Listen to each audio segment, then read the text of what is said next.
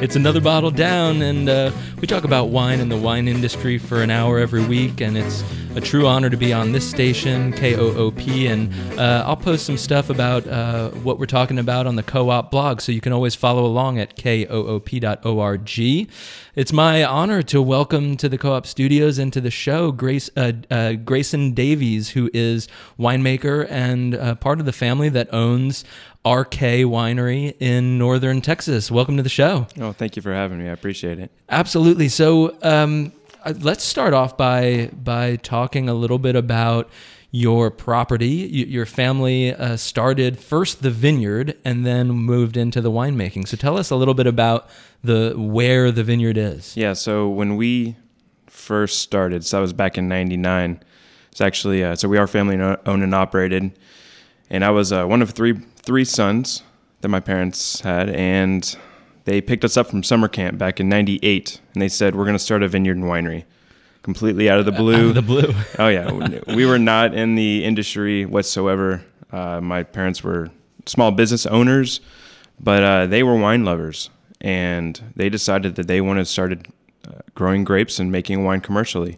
And so we had to find a property that was close enough to where we lived at the time, which was Dallas area. And so we found a small community called St. Joe, about an hour and a half northwest of Dallas.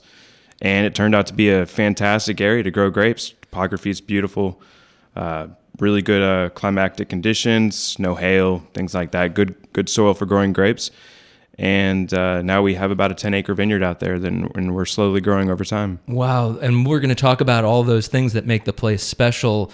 Did they just get lucky in choosing this location, or did they do quite a bit of research into, is it indeed the soil composition that's good for grapes and all of that? I mean, you said that there was a community, but were there wineries at that time? So when we were looking for a property, this was actually only about the second property that we happened to look at. So we did get pretty lucky.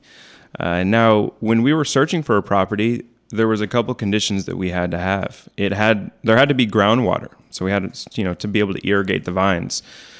So if you go south of Dallas, there isn't a lot of... So there's not enough natural rainfall to where the grapes... I mean, yeah. most vines need around 20 to 25 inches of rainfall a year, and you have a lot less than that. So we get... it varies quite a bit, our rainfall. The last few years, it's actually rained a lot, and we've had to irrigate very little. Right, all at the wrong times, though, right? Yeah, exactly. So it rains during the times of year that you don't want it to rain. So our average rainfall is in the low to mid-20s, which is actually very similar to some of the really well-known grape-growing regions throughout the world. The only difference is a lot of our rain happens during the growing season, so we have a lot of disease issues, a lot of pressures from fungal issues. So... but when it is very hot outside and dry in August, that'll be the 1 month sometimes where it doesn't rain very much at all. You'll have to irrigate. Most years, we're not having to irrigate all the time, but it may be a couple weeks out of the year, that type of thing. So, when we found that property, there was well water in the area, which was really nice once you go north of Dallas. And the soil type changes. The whole DFW area has a real black clay soil that's called, we like to call it black gumbo clay. That's what it's called. And so once you go further north, you start getting into that sandy loam. Grapes, they want to have well-drained soils. Don't want to have wet feet where it rains and then the soil stays soggy for days on end. So the real interesting thing about the property that we had, or that we found, was we showed up there, and the lady who owned the property said, there's one condition: please do not remove the old table grape vineyard that's on the property. So there was actually an old abandoned table grape that they had planted back in the 70s and only grew grapes on it for just about 4 years before they realized it was just more than a hobby. It's a career. And they abandoned it. Now, there was a romantic thing with winemaking and grape growing. There's a certain romance to it. And so her and her fiancé at the time had that romantic, thing about growing grapes. But they realized that it just wasn't their thing, but she never got rid of it. It was just abandoned, had brambles, oak trees growing in it. And so we found the property. We were just like, whoa, there's some trellising that we can actually use here. We weren't going to keep the table grapes. So we told her, we said, well, to be honest with you, we're planning on planting a bigger vineyard. And so it ended up working out really well. Oh, it's an amazing story. So, I mean, and they were okay with that. They just wanted to keep it as a vineyard. She just really wanted us to be able, she didn't want to let go of that. Right. You know, she wanted to sell the property, but she just didn't want to let go of that vineyard. So we told her that we were actually going to keep the vineyard. We pulled out those vines and planted vinifera. And going back to your original question of, you know, were there other vineyards in the area? You know, when we started back in '99, there were less than 100 wineries in Texas, and even less vineyards. And so the other than that table grape vineyard, we were the first ones in that area, which is kind of where the name Arché comes from. The reason why we chose the name Arché, it's a Greek word and it means in the beginning, the leader or the origin, and it has its roots and, you know, archaic or archangel, the first, the leader. And so we thought that was very appropriate for what we were doing. And we should say that it's spelled Arche with an accent, Yes. and that is pronounced Arché. And folks, if they want to follow along on your website, is it archewines.com, I believe? That's correct. Yeah, so there's it's a wonderful website. There's good information on the wines, and you can follow along as we're having this conversation. So kind of a special condition there, well-drained soils, and your parents discovered this area. Now there's other wineries that have moved in. Can you tell us a little bit about the grape growing community there now? Yeah, sure. So, you know, north of Dallas, once you start getting into really far north Texas, there are a handful of vineyard and wineries in that area. But specifically where we are, which is just off of Highway 82, there are now three within a very small distance from each other. There's Arché, there's Blue Ostrich, there's 4R Vineyard and Winery, which is relatively new. And, you know, it's actually how I met my fiancé. Is her family is the owners of Blue Ostrich Vineyard and Winery, and my fiancé Presley is the vineyard manager of there. So that's how we met. It's a wonderful story, and we're gonna bring Presley in towards the end of the show. So a community that's not, you know, vibrant, and there's love being sparked as well. Yeah. So great. Bring us back to that so the vineyard was planted, or the property was purchased in '98, right? Your parents decided, hey, we really want to do this. Less than 100 wineries in the state of Texas at the moment, at that time. You had a number of years where you were just growing grapes, right? And not actually making wine. So you were selling them to other wineries? Yeah. So, you know, there's a couple different ways that you can start. You know, you can get into the industry. You can just immediately open up a winery, and then a vineyard, or you can just grow grapes, or you can just have a winery, any combination. So what we felt that was best for us, because we still lived in Dallas at the time, so we were not able to make this a 100%, you know, everyday thing. It was more of a weekend thing. Eventually, we knew this was going to be what the family was going to end up doing. So at the time, what we did was we pulled out those old table grapes and we planted vinifera varieties. And that's the species of wine grapes that Yes. coming from Europe. And we were having the conversation before the show as to when you take these European Vitis vinifera, you have to plant them on American rootstock, right? And you did quite a bit of research as to which rootstock was appropriate. Yeah, so when we first planted, we had what we like to call a library row. So we planted a handful of namestakes. We planted some Cabernet, some Syrah, little Mourvèdre, Merlot, and then we had a library row, which was, okay, we had an idea. Okay, it's hot here. Obviously, it's hot. Right. Anywhere from Austin to North Texas, it gets hot. It's hot out there right now. Yeah. So, so we wanted to stick with primarily French varietals. So what are the best French varietals? Well, for Texas at least. As you go further south in France, you start hitting the Rhone region. That's going to be the hottest grape growing region. So in our library row, we planted every handful of vines we planted as a different Rhone variety. And then with those Rhone varieties, what we did was we planted them on different rootstocks. So there is the scion, which is the top of the plant, which is the actual variety. And then you have the rootstock. Now the vinifera, or the European or grape species, are very very compatible with the North American species.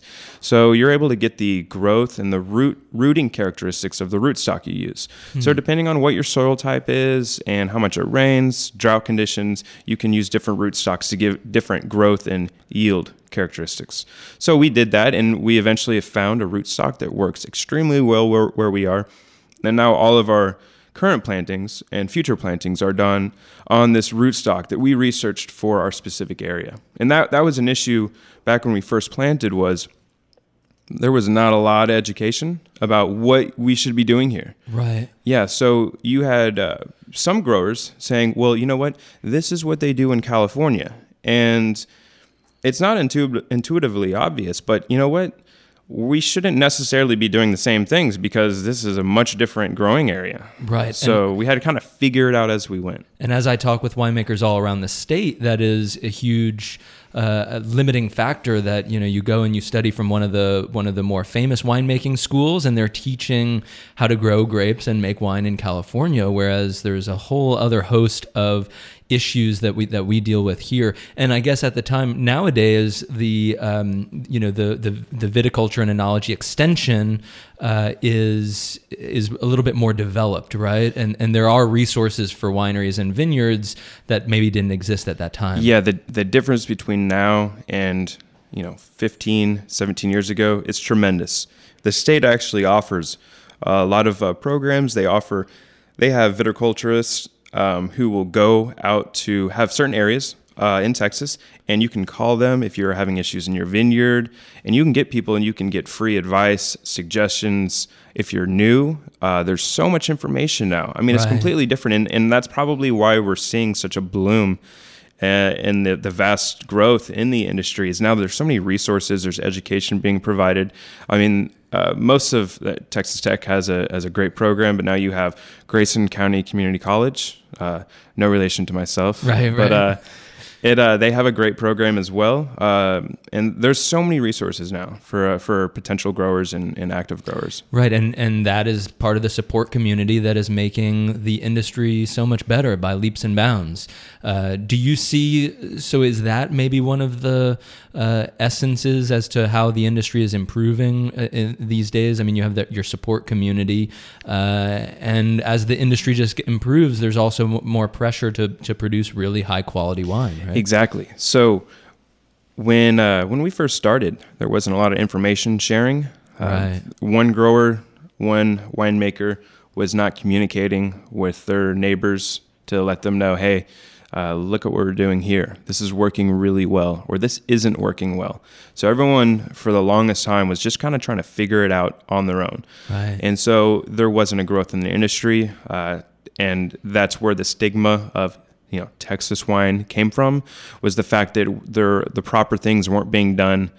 So there was a lack of quality, because there was a lack of education. And so now it's so different now, because now we're starting to see the niches. We're starting to see that certain areas of the state are producing certain varieties very well.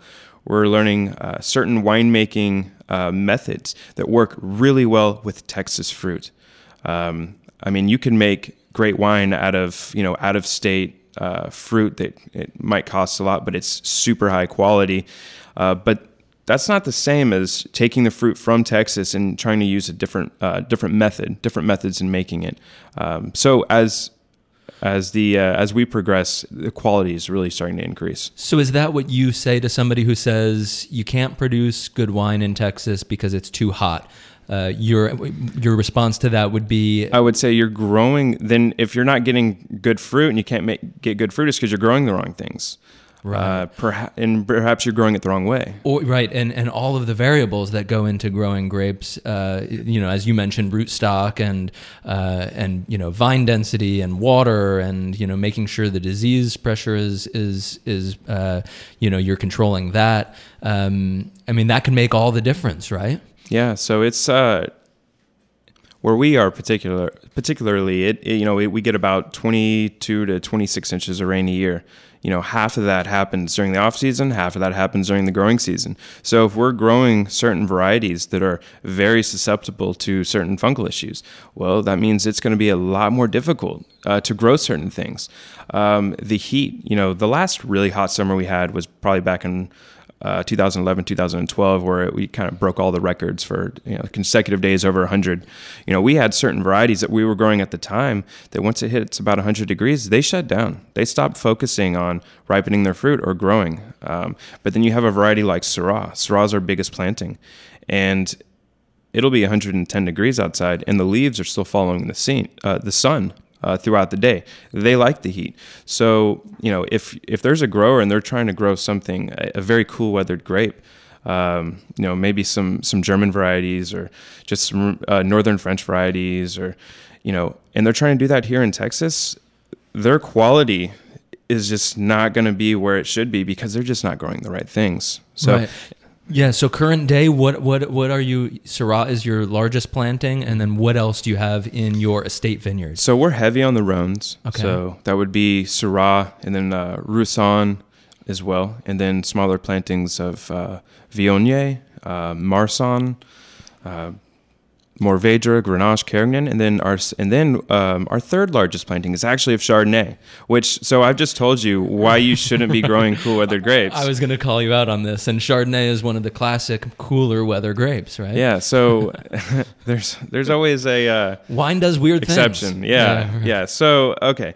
So Chardonnay is a cool weathered grape. It has its issues. It starts budding out extremely early. In fact, this year it started growing at the end of February, which is crazy because once the vines start growing, if it freezes, all of a sudden you've lost most of your yields for that year. Right, so you mean coming out of dormancy when you start seeing the buds and the shoot starts coming out, that happens super early. Exactly, and that fruit has already been developed. The clusters, the fruit hasn't been developed, but the fruiting structures, the flowering structures are developed already. So if they get damaged at the beginning of the year, it won't produce, it won't be able to heal that. And you won't get that fruit. Right. So, and it's also very susceptible to some mildews and some other issues that come along with the rain during the growing season and the heat. If it's, we have our trellising, our rows going a certain orientation, east to west. So we have some canopy shading on our fruit, on our white varieties. So we don't have to worry about sunburn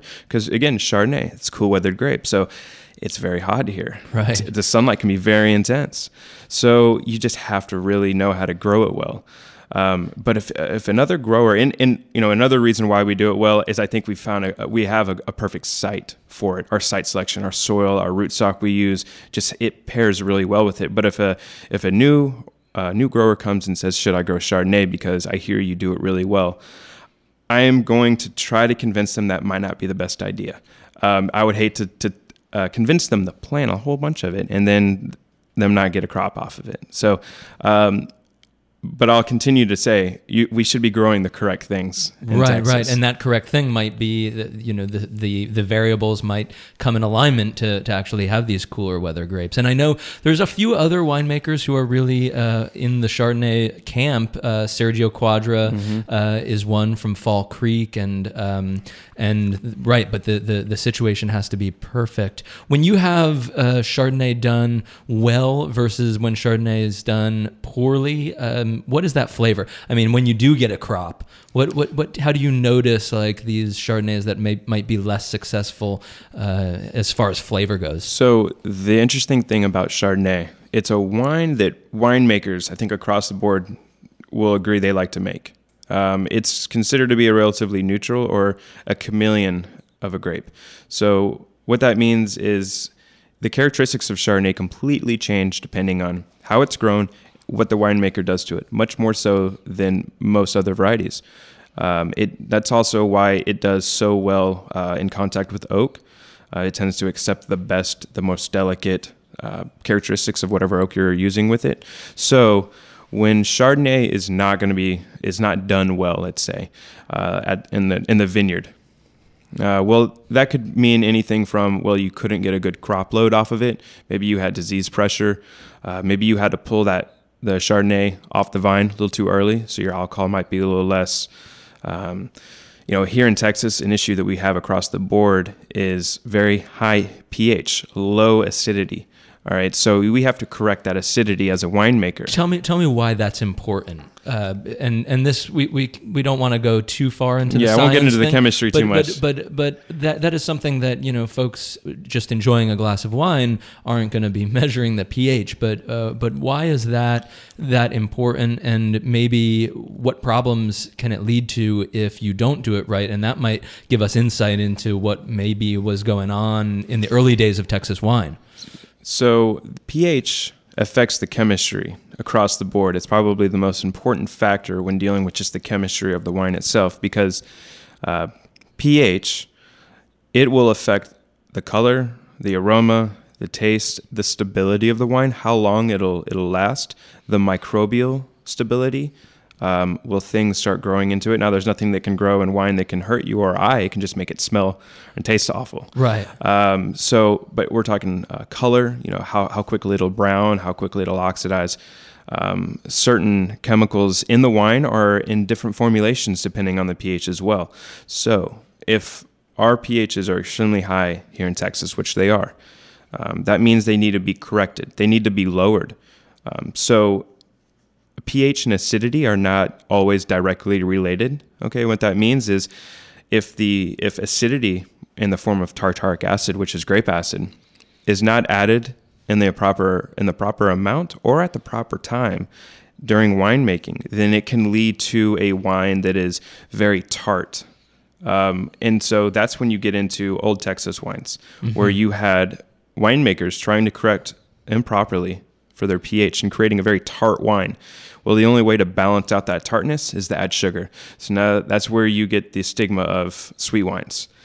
People assuming that Texas wines are sweet wines. Now, thankfully, we're getting over that stigma because some really, really good wines are being made across the board, across the state in Texas now. But that is going to be one of the biggest issues in winemaking in Texas 15 years ago. It's just a lot of sweet wines. It's because it takes a knowledgeable winemaker who understands the chemistry and understands why certain things are happening in the vineyard and in the winery to create a wine that's well balanced. Do you know of any particular vineyard sites that might not have to naturally correct that acidity issue, or as the grapes ripen, are there folks trying to harvest earlier, or to kind of in when you use the word correction, it's a little bit of a it has that stigma that you're adding something maybe unnatural. But talk to that. I mean, it's so. The pH of the wine, the reason why it's high in Texas, which is a good question, is that our nighttime temperatures are really high. That's going to be the number one issue that affects pH. So when it's really warm at night, let's say it's 85 degrees, which that happens quite often. Sure. It's 12 o'clock and it's 85 degrees. That vine is starting to metabolize malic acid. Malic acid is also another grape that's found in the wine. And so there's less malic acid. So it's actually used up some of the acid that would be in there when it was harvested, but it's not there anymore. So the pH goes up. So nighttime temperatures are why our pHs are high. Well, across the board in Texas, I mean, it's pH is going to be an issue almost anywhere. Any of the grape growing regions, the American viticulture areas, the AVAs within Texas are going to be dealing with high pHs. I mean, that's from the Texas High Plains, where 80% of the fruit that's grown in Texas is grown in far west Texas. The fruit out there is going to be really high in pH, just like it is where we are. And Napa. I would say Napa Valley. There you go. Or Paso Robles. I have a brother's a winemaker out there, and he showed me some of their sheets of numbers that they ran on their last harvest, and right. The sugar levels were perfect, meaning the fruit was extremely ripe, and the pHs were spot on. And I was like, I wish I had fruit like that. Yeah. Well, it might change as the vines come a little bit more into maturity. I mean, your vineyard now, we don't know what older vines in Texas might bring us. You're right? And so for instance, the first year we harvested on our Chardonnay, the pH, I'm just going to throw out a number here. It was about 4.0, which is very high. You want your pHs more to be like 3.6. Well, the next year, last year, our pH harvest was about 385. So it's going down. It's on a downward trend. And a lot of that has to do about just the temperature for that year. Also, just how you're growing the vines, the crop load that you have will affect pH. And, having a wine that's a little higher in pH is just kind of a characteristic of Texas fruit. I mean, we're never going to have any wines in Texas that have a pH of like 3.2, which you'll have in really cool areas. That's just not the varietal characteristic of Texas. Now, I will say this, that there are some other varieties that are not grown very much, some Mediterranean varieties, some Greek varieties, that if they were, that's when we'd start getting into, to really be growing the correct varieties here in Texas. But growers are starting to dabble in those things. Right. If any of my listeners out there who've listened regularly to the show, you'll know that Assyrtiko, which is one of my favorite Greek grape varieties, is a super low pH grape variety. Yes. And has lusciousness and good mouthfeel and body, and I'm seeing it more and more all over the world. So are people bringing in those kinds of varieties? Yeah. And I'll bring up West Texas again, the Texas High Plains, because that's where most of the grapes in Texas are growing. And you're starting to see these varieties that have not really been known to the Texas marketplace as a consumer. So it'll be a while, as the industry matures, that's not just at the growing and the winemaking aspect, but also the consumer aspect. So if consumers are starting to see these other varieties and they start getting interested in trying these varieties that are, proper for Texas, let's just say that, then that means that more growers will start to grow them because there's more of a demand for that. So it's evolving over time. It's getting better. We're having less vineyards plant cooler weathered grapes and more of them going to the proper varieties. Yeah. Grayson, we need to take a short break. And if you're just tuning in, my name is Mark Rayshap. This is Another Bottle Down on Co-op Radio. And we're speaking with Grayson Davies, who is winemaker. Clearly, you know a lot about the science, and we're going to get more into your background. Grayson Davies is part of the family that owns, and he makes the wines for Arché Winery up in North Texas. So we're going to take a short break, but first, support for Co-op comes from Lincoln Pin Gallery, presenting a retrospective of photographer Jim Doherty's work. The show runs through June 25th. Gallery hours are 11 a.m. to 4 p.m., Friday, Saturday, and Sunday. Link and Pin is located at 2235 East 6th Street, Suite 102. More information available at linkpinart.com. We will be right back with more information and talk about wine with Grayson Davies. Support for this program comes from you. Become a Co-op Radio supporter today. It's easy. Just go to koop.org and click on the Donate Now button and make your gift of support. We can't do it without you. And we are back. Thank you so much for everybody listening out there. I'm really enjoying this conversation. We have live in the studio Grayson Davies, who is winemaker of Arché Winery in northern Texas. And, we're talking about what the industry and all of the improvements that have been kind of going on over the past years, all the variables of making wine and growing grapes in Texas. Grayson, you sound pretty smart on this topic. You studied wine formally, right? I did. Quick thing, I always like to tell people, hey, when it comes to wine, as long as you sound like you know what you're talking about, you'll be good. No, but I did get my degree in viticulture and enology from Texas Tech. And that is, and for folks who don't know that route of study, viticulture is the science of growing grapes, and enology is the science of making wine. Yeah, so it was back in 2008. I transferred into Tech because I knew they were starting up that program. At the time, we started up our winery in 2007. My dad was the winemaker, and we were still selling most of our grapes at that time, just holding on to a few to make a little bit of wine, start the winery basically. And then in December of 11 is when I graduated. However, I did become the winemaker in 2010, so I was doing it long distance. I was driving back and forth every weekend from Lubbock to where we are in St. Joe, so about a 5-hour drive. And then the next year, for 2011, I started flying back because I got sick of driving that much. And then, so 2012 was the first vintage. I was actually here full time, which was really nice. And you know, the reason why I went to tech prior to that, the reason why I didn't just go straight to tech is I really didn't know what I wanted to do. You know, you have a family business, and you're being kind of pointed in a certain direction. And at that time, I was like, man, I want to do anything else but that. I spent so many weekends as a kid, you know, working in the vineyard while my friends were out playing. I was like, I'm going to work in a cubicle. But I grew up. You know, I matured and realized, man, this is an awesome opportunity, and I actually enjoy it. I really do. Really enjoy working out in the vines. I enjoy the winemaking aspect of it, and I like wine. So I decided, you know what, I need to get some official education. And so we were told by a professor that, hey, here you're, you know, transferring into a university. Let me tell you about tech. We're starting up that program, which was a great thing. I mean, it took a long time for Texas to get a 4-year university to start offering those programs. But I was one of the first students to get that degree from tech, and it was a great thing. Got a lot of really good education. You know, people ask me, what is viticulture and enology? Well, I pretty much got a degree in horticulture, so I know how to grow things, with some specializations in viticulture, and then took a lot of chemistry and biology for the winemaking. Now, what was going on as they were launching this program?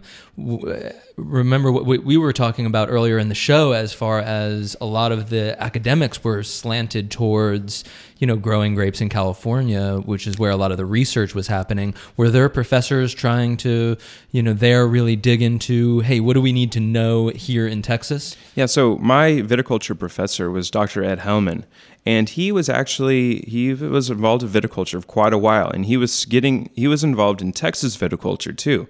So it was a breath of fresh air, you know, because I was taking these viticulture classes, and it was nice because it wasn't all just, hey, this is what the Viticulture 101 book says that was made at UC that is provided at UC Davis in California. It was, here's some grape growing in warm climates. This is where we are in Texas. These are the issues we're going to have to deal with. So I got a really good education. I was really, really pleased with that. And then with the winemaking, had an awesome professor who had worked all over the world actually, named Brent Trella, and you know, he was great. And then I mentioned earlier, but my brother's a winemaker in California, and he's older than I was. So he was already doing his thing and starting his career before we started the winery. His name is Patrick. And where does he work in California? He is actually an assistant winemaker at La Venture in Paso Robles. Wow, that's cool. Yeah, that's a pretty big name place that are making really crazy wines. Do you ever kind of chat with him as far as winemaking? The reason why I brought him up is he's my personal wine consultant. Yeah, it's a family business, right? It's family business, and he is involved with Arché, and you know, he grew up in the vineyard, you know, at Arché as well. And anytime we have any issues, anytime I have any questions, I have any ideas, I'm thinking about something, he's the first person I call. He tells me what he's done, what he's doing, and that really helps, because the cool thing about Paso is they're growing some very similar varieties that we are in North Texas. They're really heavy on the Rhone varietals. So it's get a lot of good information from them. Yeah, absolutely. They're making wonderful Syrah there and really big, massive wines. But again, you know, you can't make the wines like they're making in Paso, because like you said, the conditions are totally different. Exactly. I mean, I can get some ideas, but you know, what they do in the winemaking aspect, I cannot do in Texas, because the chemistry of the wines are different. So I can get some ideas, but I can't say, okay, so this is what you do. Okay, I'm going to do that, because the wines aren't going to be the same. You just can't do that. Yeah. Do you taste a lot of wines from around the world? I always like, and when you were growing up, you said that your parents were wine lovers. Were they collectors of a certain, you know, style of wine, or? You know, I really enjoy, whenever I go anywhere, to go to wineries and to try different wines. I love doing that. You know, some people are in certain industries, and the last thing they want to do is, when they go on vacation, do things involved with that industry. But anytime I go anywhere, it's, hey, I want to stop at some tasting rooms. Let's go to some wineries. I want to try some wines. I want to see what they're doing here. You know, I was in Arizona. I went to Sedona a couple months ago. Tried some great wines there. It was awesome. You know, the fact that I was able to go out to Arizona and try some really good wines. It seems like anywhere you go now, you can try some very unique, interesting wines, which is very cool. Absolutely. Yeah. I mean, wine is both a hobby, still a profession, and a passion, and it links with the culture of a place, which is what really attracted me at the very beginning. So you know, if we go into the wineries, how did, you know, lead us through what your family was doing when they said, okay, we've got a vineyard now. You know, you went to school. Did they go through this process of, you know, putting up this fancy new winery? Is it still relatively rustic? Paint us a picture of the winery. So when we first started growing grapes, we did that until 2007. And at that time... And you were selling them to other wineries? Yeah, we're selling them to other wineries. And then we built a garage, pretty much, because, you know, for things you put in garages, very large building, just a metal structure. Right. And then it was, hey, you know what? We need to start making some wine. So we enclosed part of that, and we had a tiny micro winery with a tiny little tasting room. Started selling some wine. And then, let me see, I went off to college, and my parents sold their house in Plano, moved up there full time. Wow. That's when they started the winery, because then they had the ability to actually be there and a tasting room and everything like that. And then 2 years later, we had a massive yield on a lot of our varieties. And we said, hey, we need to stop selling our grapes and just go into this thing full on. And so we took the rest of that garage, we enclosed it all up, AC'd it, and okay, now we have our winery. Tasting room is still really tiny, and then another year, a couple of years later, we built a new tasting room. So now we have a much larger tasting room. So our winery was able to expand. But our winery, it's what I like to call a very functional winery. So when you come and do a tour, or you come out to the tasting room, you can see the tasting room, and it's beautiful. But the winery is just kind of a, you know, you can go back there, but it's not you know, it's not pristine. It's not a line of beautiful barrels and stainless steel tanks. It's Right. we have to cram a lot of tanks. They're shaped very peculiar ways to get them to fit in there. We use a tank system called Flex Tank.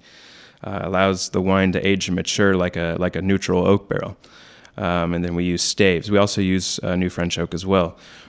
And have a few stainless steel tanks. But now we've outgrown that building. We really have. And so we're actually now putting in a new outdoor tank pad. So where we can start utilizing outdoor tanks, because, you know, if you go to wine regions throughout the world, even if it's 100 degrees in the summer, they have outdoor tanks. It'll work. People automatically assume we're in Texas. There's no way you can store wine outside. Well, it is chilled. It's artificial. The tanks are artificially chilled, but that way we're going to start to be able to produce more because our vineyard's growing.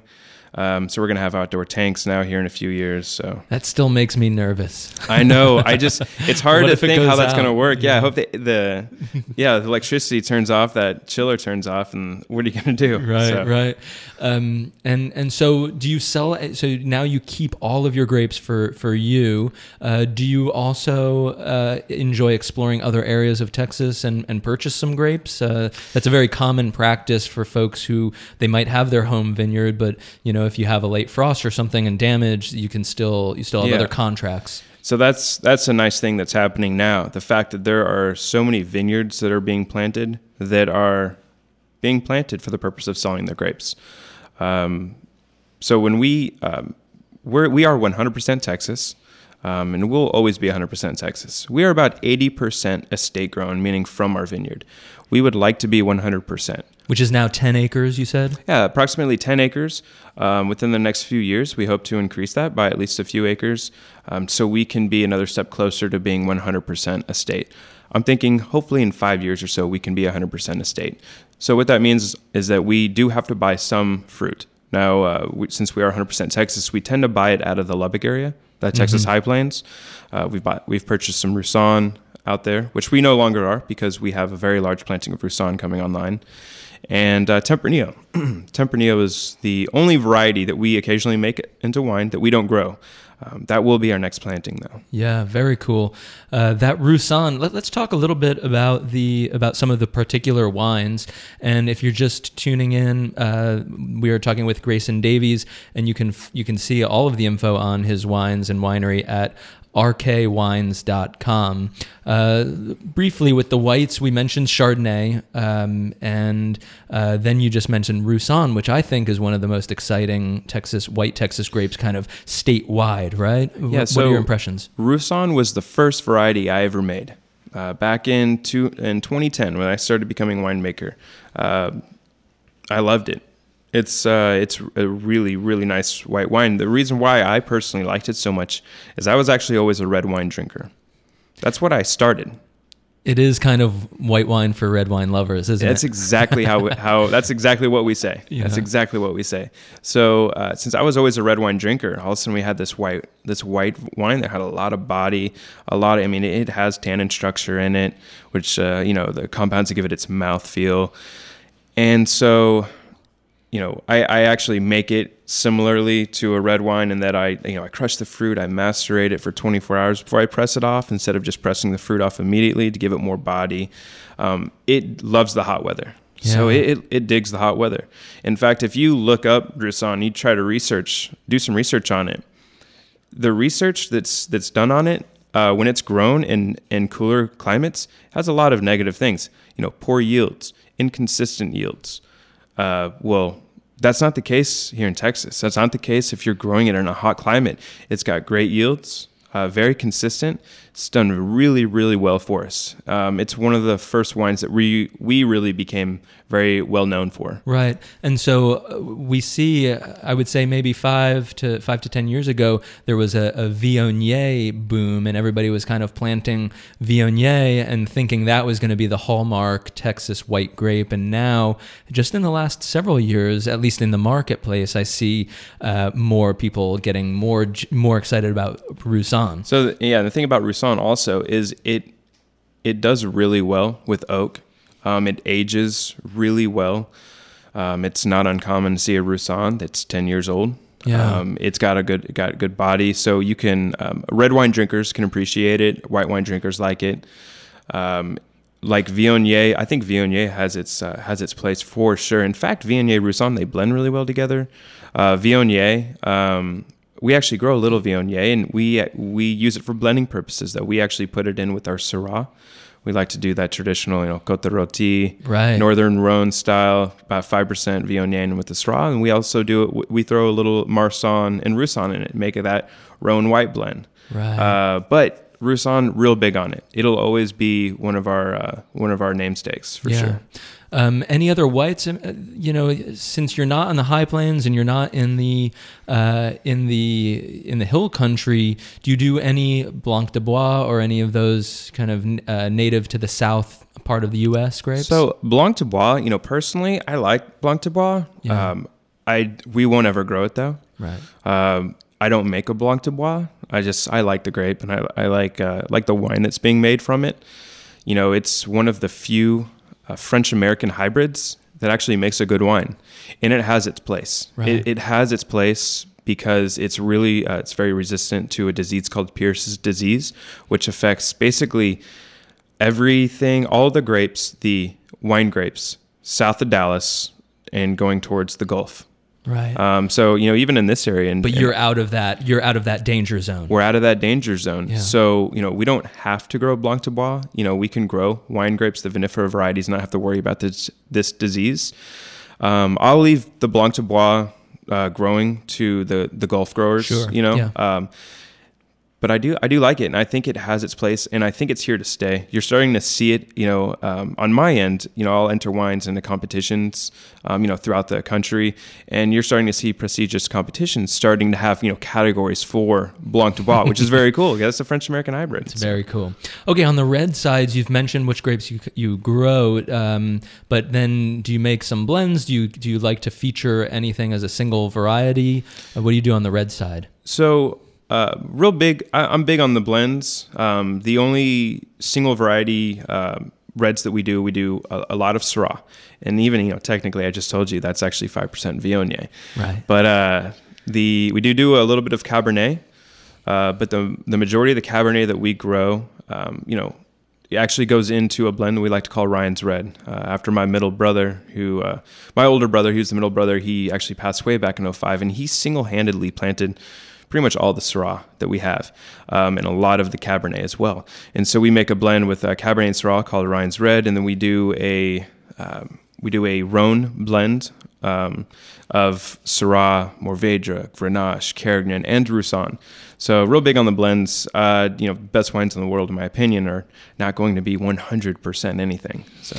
Right. And on this show, we've talked a lot about Mourvèdre and Syrah also, not from your neck of the woods, but you have a grape there that I'm interested in that you don't see all that much, and that's Carignan. Can you talk about that? That's a Southern French wine as well, good with the heat, right? So when we do our next planting, it'll be of some Tempranillo, and then it will be a combination of Mourvèdre, Grenache, and Carignan. Because right now we have just very small plantings of those three varieties. Carignan does really well. It produces a lot. Yeah. I don't know if that's particular to just our site or not, but it produces a lot. It gets very ripe as well. It adds, I think, great character to that blend that I make with it. It will be a larger planting. I like the fact that we're Rhone heavy. I've said that before, and we're not trying to. The last thing you want is to have like 58 different varieties growing in your vineyard. Right. And so we got lucky in that every variety that we've experimented with has done really well. It's probably because we focused on, okay, where else is it hot?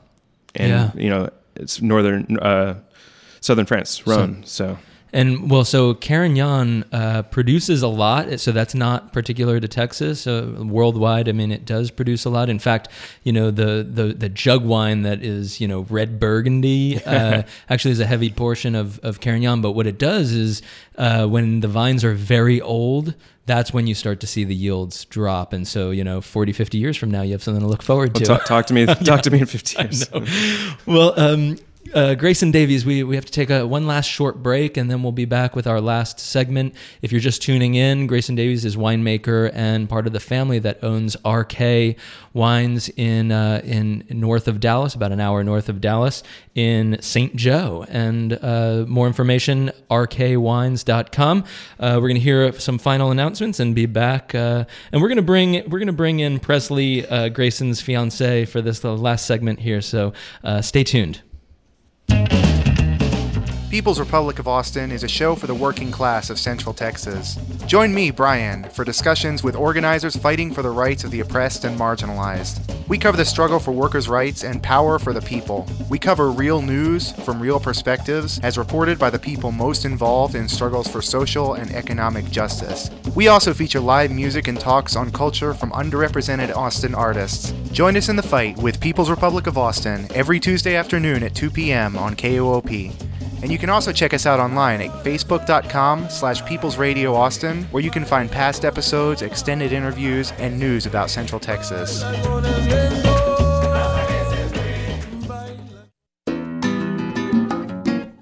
Support comes from Arché Audiology, comprehensive hearing services for the Austin community, specializing in high-tech solutions for hearing loss, including made for iPhone and 24/7 devices, offering custom-fit earplugs for music, sports, and sleep. Arché Audiology is located at 2003 South Lamar at West Mary Street. Online scheduling available at earloveaustin.com. All right, we're back. This is Another Bottle Down on Co-op Radio. A lot going on here at the station. If you're a longtime listener and would love to give some blood in support of Co-op Radio, for sure go to koop.org for more information about that. I will definitely be in the Bloodmobile around 2 o'clock, and really looking forward to that. So we've got about 5 more minutes here. We're speaking with Grayson Davies. Davies, who is winemaker of Arché, and his fiancé is also in the studio. I didn't know that she was actually with a winery, and I didn't know she was coming, but Presley Whitehead, who is part of the family that owns Blue Ostrich in the same neighborhood as Arché there in St. Joe. So welcome to the show, Presley. Hi, thanks. Yeah, it's great to see this community, and in fact, you guys met through the wine industry, right? Yeah, definitely. Yeah, I'll let you tell the story. So back in, I guess, 2012, our families were working a festival together. German Fest is in Munster, Texas, and we were going to rent a booth together, split the cost, and I'd never met Grayson. We'd heard each other's names floating around, never finally met until this festival. We were, on the clock and splitting this booth together, pouring wine, and obviously that's something we had in common, so just kind of went from there. Yeah. Excellent. And so, that has to be just, a romantic meeting over wine. And then you're the vineyard manager of Blue Ostrich. Yeah. So, you guys get to, hang out in vineyards and just sound so romantic. It is, I guess, right? It's great having so many people in the industry so close to where we are. And it's great having her family because both the families are really close friends. In fact, so they started in 2011. And when we heard that they were looking at starting a vineyard and a winery in the area, we were all gung-ho about it. We were great. We're like, heck yeah, because the last thing we want to do is be the only people, right, in town, because there's more now that there was two of us. There's more of a reason for people to come out, and now it's becoming a little wine trail. So it was great having them be out here, and then also the fact that we're getting married. So yeah. Well, Presley, tell us a little bit. We only have a few minutes. Sure. We'll hopefully have you back on the show at some point. Tell us how big your vineyard is and how much wine you make and what varieties you really are excited about. Yeah, so we have an 8-acre vineyard planted just on some family property. My grandfather came out to the Red River Valley in the 60s with his brother and purchased some land. We've ranched on there for years. We had an ostrich ranch at one point. That's where Blue Ostrich comes from. So that's where we planted our vineyard in 2011. We have Tempranillo, Viognier, some Cabernet Sauvignon, some Merlot. So it's been really fun experimenting with all of those. We produce about 4,500 cases where we are and have a tasting room over there. So yeah, it's just, we're part of that community now and really love it. So you mentioned what you're calling the region of what encapsulates these wineries and where you are. What was that? And tell us, of course, there's a process to kind of make it official, right? Right. So we're in the Red River Valley is what we call it. You drive on Highway 82 and it's just kind of like plains and flat. And you get north of the town St. Joe by about 8 miles, and you see this tree line ahead of you, and you're like, what's that? And you drop down this hill about 500 feet, and all of a sudden there's these rolling bluffs, and another 3 miles up the road is the Red River. We're right on the Oklahoma border. So that's our little valley over there. So extending about 20 to 30 miles east and west, and then from the Red River just north of St. Joe is this very unique topography, these bluffs and rolling hills. And so in an AVA, American viticulture area, a private individual can basically just get the paperwork and submit an AVA. Now they have to have a lot of evidence and reasoning behind it. So technically, we are actually part of the Texoma AVA, which extends about 150 miles, 200 miles east-west. So it's a relatively large area. It's huge. And we actually, we don't like the fact that we're in the Texoma, so we're trying to actually get a new AVA designation. We are currently, filling out the paperwork, and hopefully we'll get that done so we can get our little area, which, AVAs are meant to be, grape growing regions are meant to be very unique, very small. Right. They're not meant to encompass 1 million acres. Because there are so many differences in the soil type and topography and everything. So hopefully we'll get that done very soon. Well, guys, we have run out of time. We have to pass the reins over to the People's Republic of Austin. Brian, a new show to the Co-op airwaves, if you're not familiar with it. Definitely stay tuned to Co-op Radio. Guys, thank you so much for being here. Thanks. Thank you very much. Presley Whitehead, who is a vineyard manager of Blue Ostrich, and Grayson Davies, who is winemaker of Arché. And if you've missed this episode or any part of this show or any previous episode, you can access the archive at koop.org/Another Bottle Down. And it's been a pleasure to be here with you guys. And I love talking about Texas wine. I love talking about good Texas wine and the folks who are really pushing the bar. So thank you to Grayson and Presley for coming in the show. Wonderful. Well, that does it for us today. My name is Mark Rayshap. This is Another Bottle Down. Check out the Facebook page. I'm going to post some pictures with Grayson and Presley, facebook.com/Another Bottle Down Radio. And I'm going to post the calendar on the blog as well. So a lot of cool things, a lot of reasons to check out coop.org. We'll see you next week, folks.